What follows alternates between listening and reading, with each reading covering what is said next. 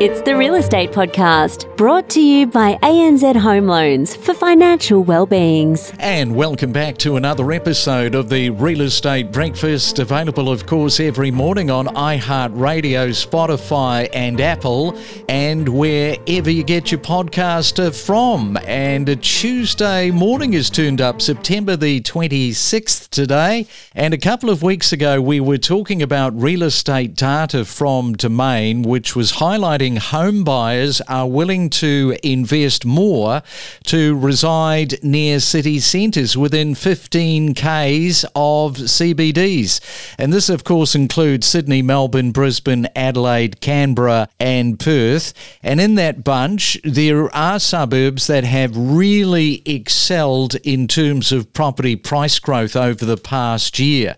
And people moved out of the CBD during COVID to escape for the wide open spaces. And you might have been one of those people who didn't want to be hemmed in. In fact, I know one person that decided to get out of town totally, and that is John Charteris from Thompson Real Estate there in Melbourne. And good morning to you, John. Welcome to the Real Estate Breakfast. Thank you, Craig. Pleased to be with you. So you were one of these people that decided, well, I want to get out of the rat race. I don't want to be hemmed in.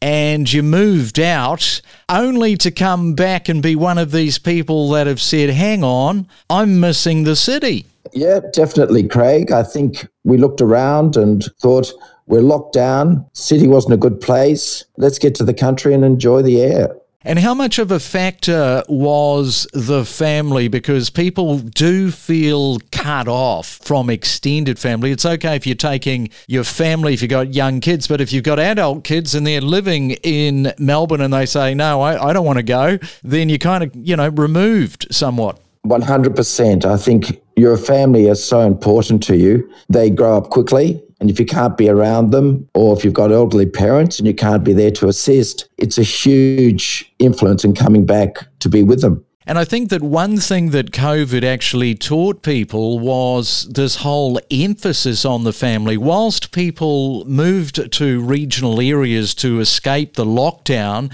I think after a while that became really embedded in people because of the whole pandemic and what we went through. Look, I agree with that, but also work related. Some work you just can't do remotely. You need to be around others in your profession. Training is a big one that you need to be together. It's all well and good if you know your job and you can work off a laptop, but how do you train the next person to that role? So I think work with the family brings you back. Yeah, real estate, you've definitely got to be on the ground. All right, well, stay right there, John. We'll come back. We'll talk more real estate and in particular Melbourne in just a moment. Every morning from 6 a.m, we bring you the latest real estate news with diverse perspectives from leading industry experts. We deliver the most property podcasts across Australia every week. Well, you might have seen this with the ABC reporting yesterday. Families investing their life savings in dream homes are unable to move in due to construction issues. And this time it's in Tasmania. Golden Homes, the building company responsible, went into administration, leaving homeowners in limbo. One family's house had several issues, including water pooling, non-compliant structures and clay foundation problems. And here's the rub. This is a real problem because many builders are reluctant to take on the liability of finishing another's incomplete work. And you can't really blame the builders here, can you, for not wanting to pick up the tools and get involved? So the federal government is aiming to improve construction quality and encourage consistency in building laws across the states, and financial assistance is available to homeowners, but it very much depends on the outcomes of some of these insolvencies. So all up, it is not great, especially as people at this time of the year too, they're looking forward to getting into their new home that they've saved every little cent for. So it's an absolutely gut-wrenching time for them. Get insider tips from industry professionals. skills and level up your real estate game by unlocking the secrets of successful real estate transactions.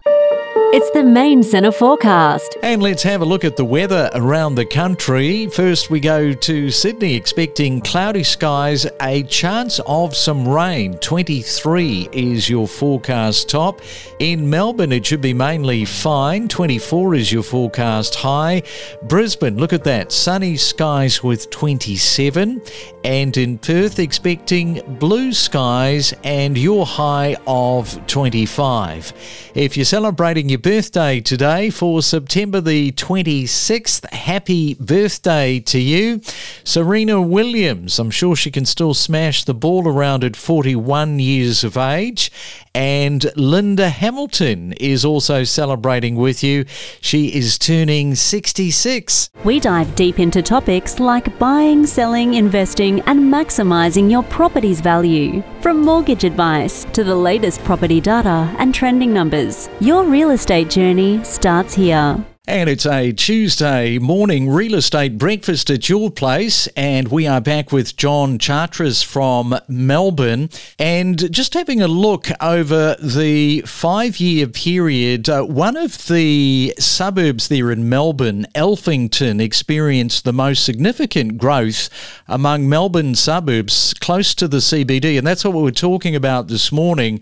People wanting to be within that 10 to 15k radius of the CBD. Now, Elphington, it had a 48.9% increase in median unit price, reaching 1.78 million.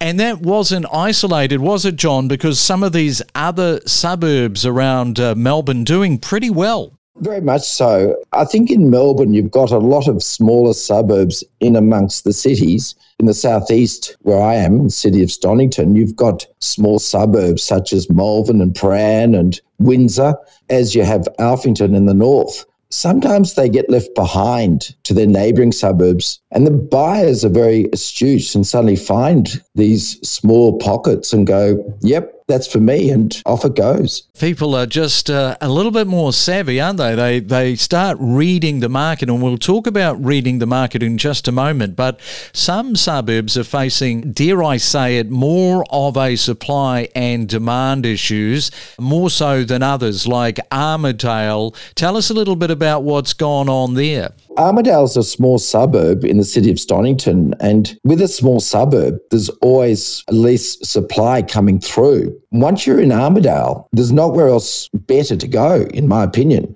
Adjacent, you have Prahran, Malvern, but Armidale offers a diverse real estate supply where you can get your one-bedroom apartments for your first home buyers right up to the huge $10 million properties for wealthy families. It does offer an enormous diverse amount of real estate, which is very attractive. And if you are in Melbourne, you might want to check that out, because Armidale has actually increased over the past year, 10.5%. Now, what's happening in terms of inspections at the moment? How many people are getting out and about from what you're observing there? Look, Craig, we're getting a lot more. The weather's improving, that helps. The interest rates are now probably at their peak. So the buyers are becoming a lot more research orientated. They're coming out, looking at properties, getting a feel, seeing what's happening, getting an idea of values, and a lot more coming through our opens, which is excellent.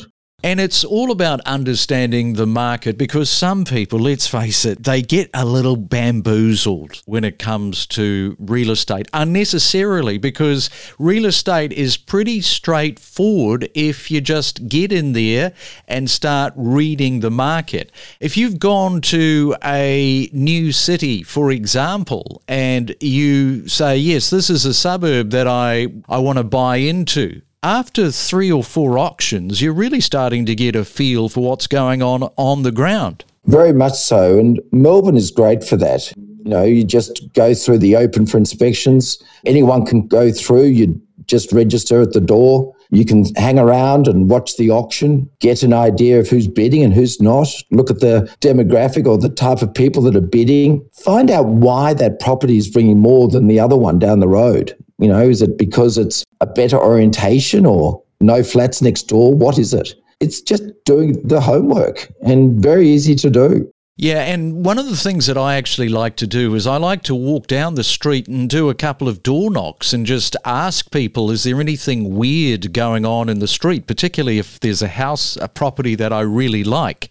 There are all sorts of things that can rear their head once you've paid, and just a simple knock on the door. Yes, you might have some people say, no, I'm not interested in talking to you, but you'll find some people, and that's amazing what they will tell. I think that's a great thing to do. I think too many buyers just do their homework from the internet and try and determine values by the photos. But remember, the photos are taken to enhance the look at the property. So that might leave out the backyard or something that you need to see. But also go for a walk to the local shops, go to the cafe, see what your environment is going to be like around your house.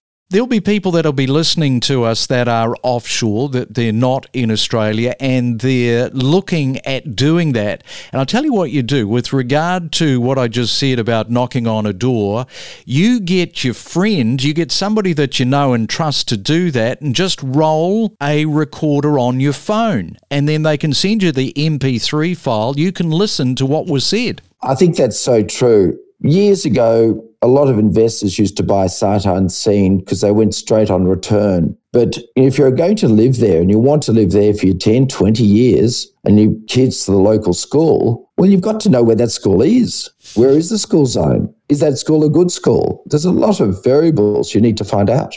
Now, just before I let you go, what's happening with the investors in your area? Are the taxes scaring people away? Craig, enormously. Unfortunately, the government have decided to tax investors heavily with increased land tax, a land tax levy, changing of legislation very much in favour of tenants. We're finding investors are leaving the market. And sometimes when you see that and they may want to profit on what they bought some 10, 20 years ago, you normally consult another investor, but they're not buying at all. The negative of that is there'll be less properties to rent out. The positive is that the first home buyers have got a great selection now for more of this type of real estate coming onto the market. But long term, it won't be good. I wish you well between now and the end of the year. It's good that those first home buyers are pretty much in the thick of it.